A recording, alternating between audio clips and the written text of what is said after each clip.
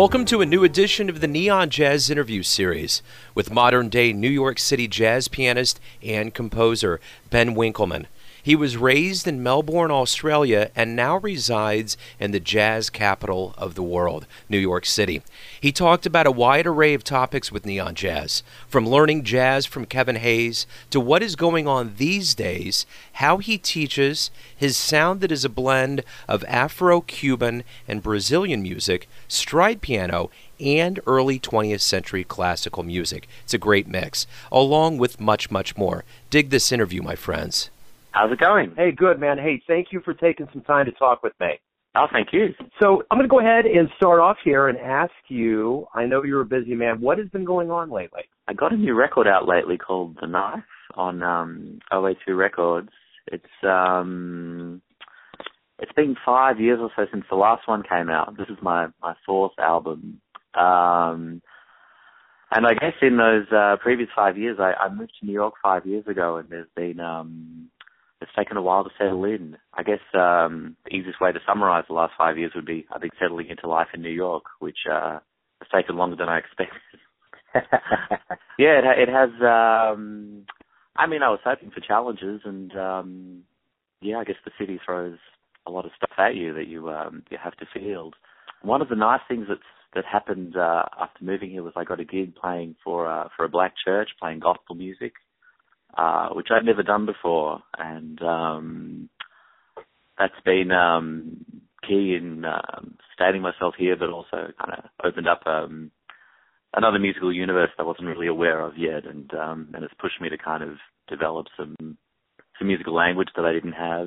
We don't have that in Australia. There's no African American church in Australia. It's something I saw in the biographies of my heroes, but not something that I really thought I would get to experience up close in a first-hand way every week. That's been a nice thing. You know, you're from Melbourne, Australia. What was it like growing up there to give you this love of not just music, but jazz specifically? Well, I'll just fill you in on the background. Before arriving in Melbourne, I was born in Eugene, Oregon. Both my parents are American, so technically I kind of am American. All my extended family's American. My parents moved to Perth for what was going to be 2 years for my dad to teach at a university there, and they were going to come back after that. They just didn't end up coming back. And then when I was 12, we moved to the East Coast, to Melbourne. So I grew up in Australia from just before the age of 3. So let's see, Melbourne, jazz.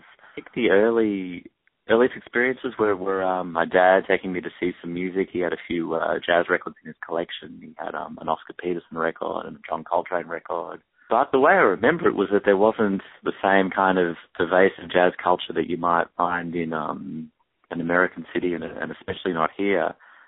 I mean, we're talking pre-internet days. I think I was able to start getting into it by listening to radio programs, and I was taking piano and drum lessons, and eventually I had some teachers who helped me to start to get oriented. But it took a while to piece it together. I mean, I have this memory of my mum going to the US. She would go on trips nearly every year, and I'd tell her, she would bring me back records, and I can remember telling her, I heard, I'm not sure if it actually does exist, but I heard there's a recording that Duke Ellington, Charles Mingus, and Max Roach made together, and I wrote all the names down, and she went to a record store to try and find it. A few months later, she came back with, the vinyl thing, and, yeah, I remember it not being like a really straightforward thing to kind of get into it. It took a little bit of researching. So that had to be a big thrill to actually see this album that you wanted in vinyl and get it, Yeah. The way I remember it was that I would then listen to that record a lot. It wasn't like I had, I feel like now we have so much music at our fingertips. We can kind of hear more or less whatever we want just by jumping on the internet. I don't remember it being like that then. But I suppose that at some point I was lucky to get some teachers who helped orient me a little more, and I guess to learn to play jazz I had this teacher, Mickey Tucker. He's piano player who played with the Messengers, and he'd moved out to Melbourne in the early 90s. So I was lucky to get to study with him. There was an Australian pianist, Paul Grabowski, I got to study with as well. That's really great. And then I did an undergrad degree, like a jazz course in Australia. Got out and started playing jazz gigs. Also a lot of salsa gigs. I kind of fell into playing in salsa bands while I was still at college, and that's been an interest that I've kind of stuck with ever since. So when you were a kid, what did you want to be when you grew up? Was it music, or was there other dreams you had growing up? Well, I had different ideas. My parents were both academics, and they kind of pushed that, and I initially expected I'd be some kind of academic, probably something to do with mathematics, but at some point I just decided, no, I enjoy this more. This is what I want to do.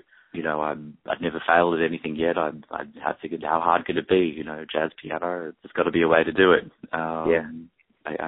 Maybe I underestimated how difficult it is.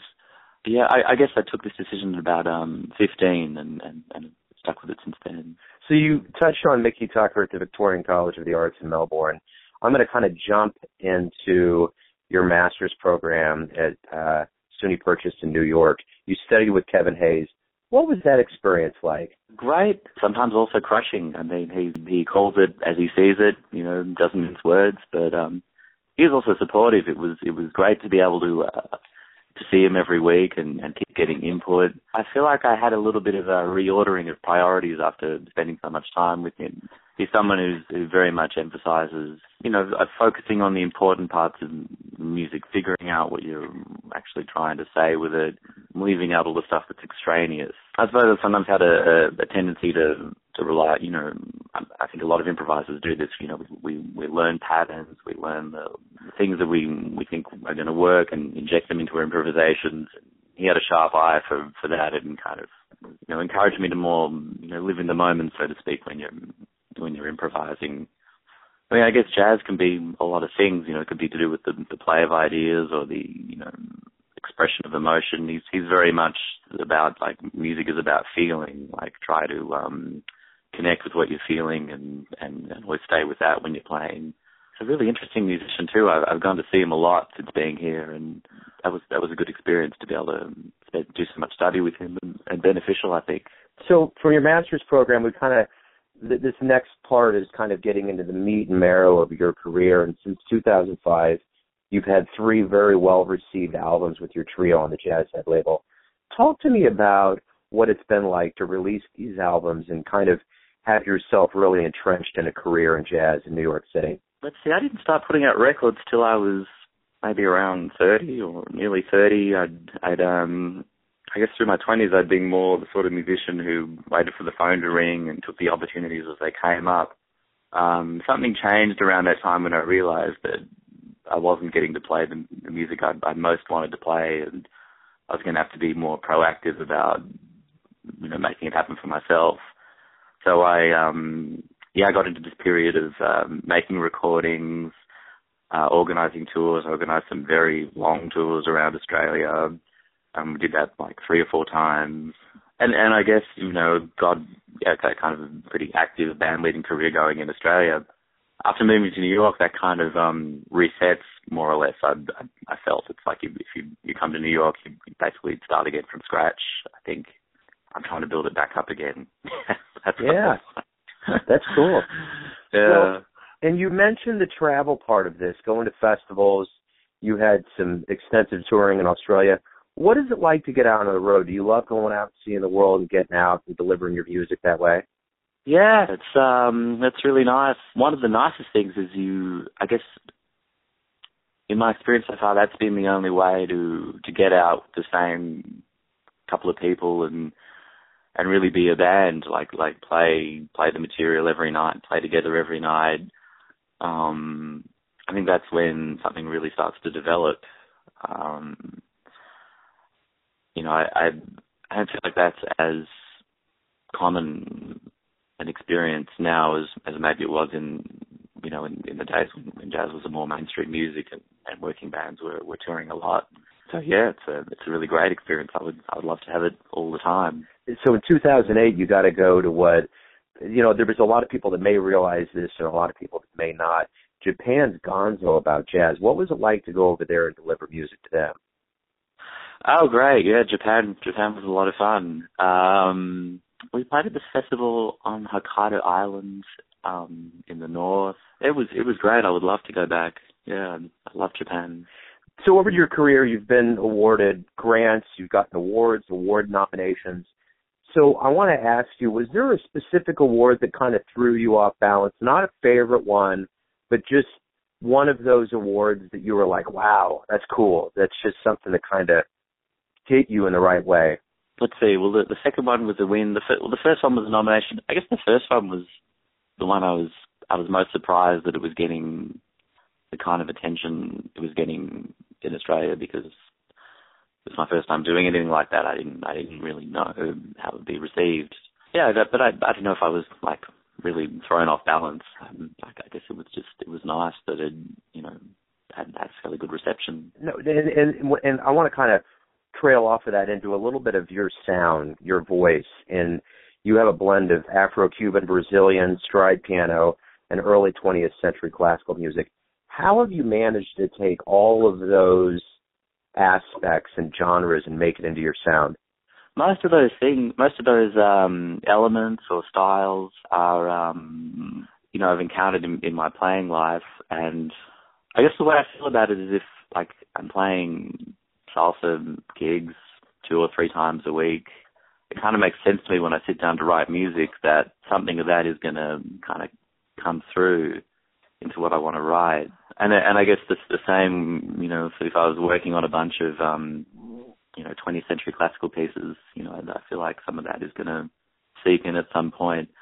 So, I don't know. I feel like jazz can be an inclusive kind of art form where it's possible to add in these other elements if you can find a way to do it without being too contrived about it. I guess there's a line somewhere where it is difficult to fuse different styles without it being too silly. So I guess I sit down and when I'm writing music, just try to come up with ideas until they make sense to me and think, yeah, this is something I like. There was a point when I started playing with this drummer Ben Vanderwall in Australia, and I hadn't really written many like Latin jazz pieces until I started playing with him, and then when I realized, like, hey, he can do that, he's got that in his background, I started to write around, the stuff he could do. So I guess part of it grew out of forming this, playing relationship with this drummer Ben. And he also, I hadn't really been listening to, I hadn't really tried playing any over odd meter claves yet. That was something he got me to start to do.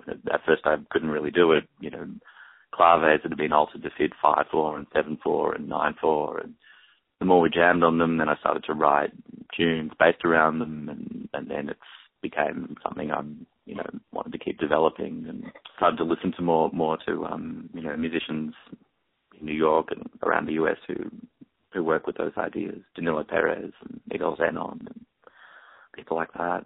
Well, another component of what you do as well with the performing and, the records that you're putting out is that you're a teacher, and you've been doing lessons since '96. Give me an idea of what your teaching philosophy is.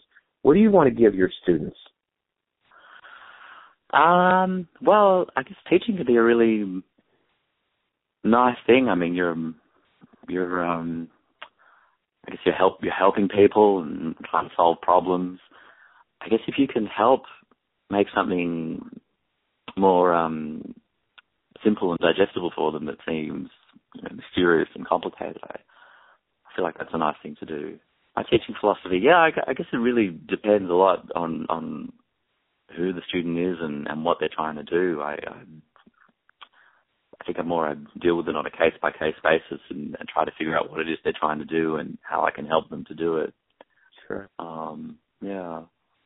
Well, and speaking of teachers, we've talked about Mickey Tucker and Kevin Hayes and those that have influenced you. Who would you say has taught you the most about music?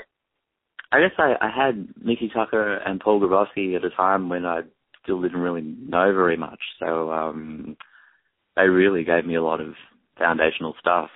They were probably the ones who made a really big difference. I mean, I had some other ones who really came down on me hard in other ways. Like I had some, another before that who, tried to, kind of finally got me going on a proper technical routine although, he didn't really give me so much jazz information, he was also an important teacher, this guy, Thomas Spivak. I also studied classical music a lot through, later on with a woman called Linda Kouvaris, studying Chopin and Ravel and Mendelssohn. That was really good too. I guess the work I did with Kevin, that's been great too, but it's coming at such a later stage that we're sort of dealing with a rethinking of musical philosophy rather than the nuts and bolts. Well, and also when it comes to music, the influences, you mentioned that Max Roach final when you were younger. Tell me who you would consider your jazz heroes. Who really swayed you? Herbie is still my favorite piano player. I mean, I have phases where I'm, focusing more on someone else, but he's the one guy I keep coming back to. I've loved it since, I first started getting into jazz, and I still feel like he's my favorite now. I mean, I still really love that, all the Miles Quintet recordings that he's on, and there are lots of others, of course. I checked out all the people like Monk, Bill Evans, Lenny Tristano, Keith, love Keith. Love a lot of the people who are active, today. Meldau, Kevin Hayes, Danilo, Aaron Parks. I don't know. There's so many great ones.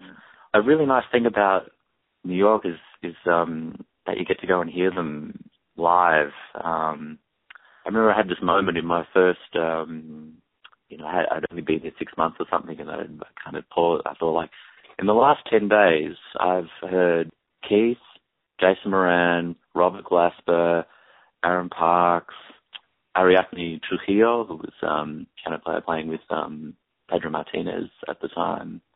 I think there were a few others. It was like this golden 10-day patch and I just thought, wow, I can't imagine how you could do this anywhere else. That's definitely a power lineup.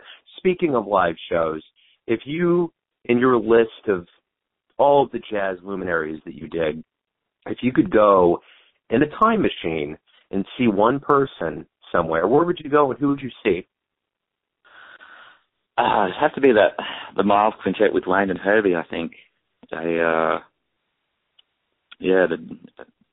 has to be that. That's I still think even now that's one of the most exciting groups.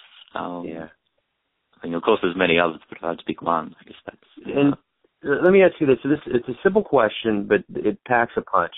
Why do you love jazz? It's an art form that's got a lot of scope. It could be, I think I said something before about, it could be to do with the play of ideas. It could be to do with the expression of emotion. I mean, it's something that people can kind of bring their own personalities and perspectives to it, and it has that flexibility that they can focus on what they think is important. I think that's a nice thing about it. Yeah, I guess it's the flexibility and the scope. In some ways, though, it's not so much that I love it. I mean, I've had times and I've thought about, would it be possible to not do it? I mean, it's more like an addiction. I think once you get a certain ways into it, there's really no way to stop. But I suppose the real answer is just that it's something I can't think of anything else that I would, that feels better to do, or music that feels better to play, or that interests me more. But yeah, I think part of the reason that's true is that it's so flexible. Let me ask you this: what's the greatest thing about waking up every day for you? Well, when I get up, the thing I'm looking forward to is getting to the piano and writing music or playing. That's what I look forward to most. I'm hoping that I don't have stuff on that's going to stop me from doing it. Yeah. So everybody that you come in contact with, your family, your friends, those that you perform for, everybody has a perception of who Ben is and who they think you are. Who do you think you are? Well, I don't know if it's really possible to see yourself clearly. I guess one thing I think is I'm essentially someone who's pretty driven, but subject to the distractions that come along the way. One thing I would like for myself is to be someone who can really stay focused. Let's say we hook up and, let's say 10 to 15 years from now, and I ask you what's been going on, what are you going to want to tell me's happened? I mean, I do hope to have the kind of career that involves, touring and playing like concerts, even if they're just semi-formal concerts, releasing albums, so on. Yeah, I mean, I want to be active in the jazz world, active as a band leader. Yeah, I mean, I do want all that stuff, and I hope that I'm going to be able to look back and say that that I got to do it. I guess maybe more important than that is something a little more elusive to do with that. I hope I continue to grow and develop as a musician and an artist.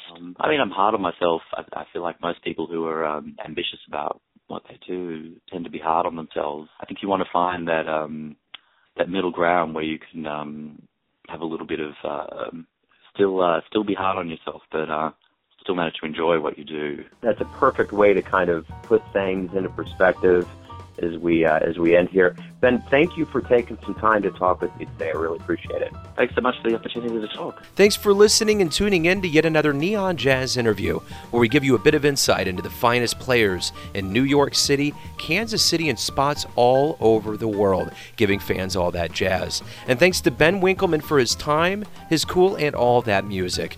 If you want to hear more interviews, go to Famous Interviews with Joe Domino on the iTunes Store, or visit theneonjazz.blogspot.com for all things Neon Jazz. Until next time, enjoy the music, my friends.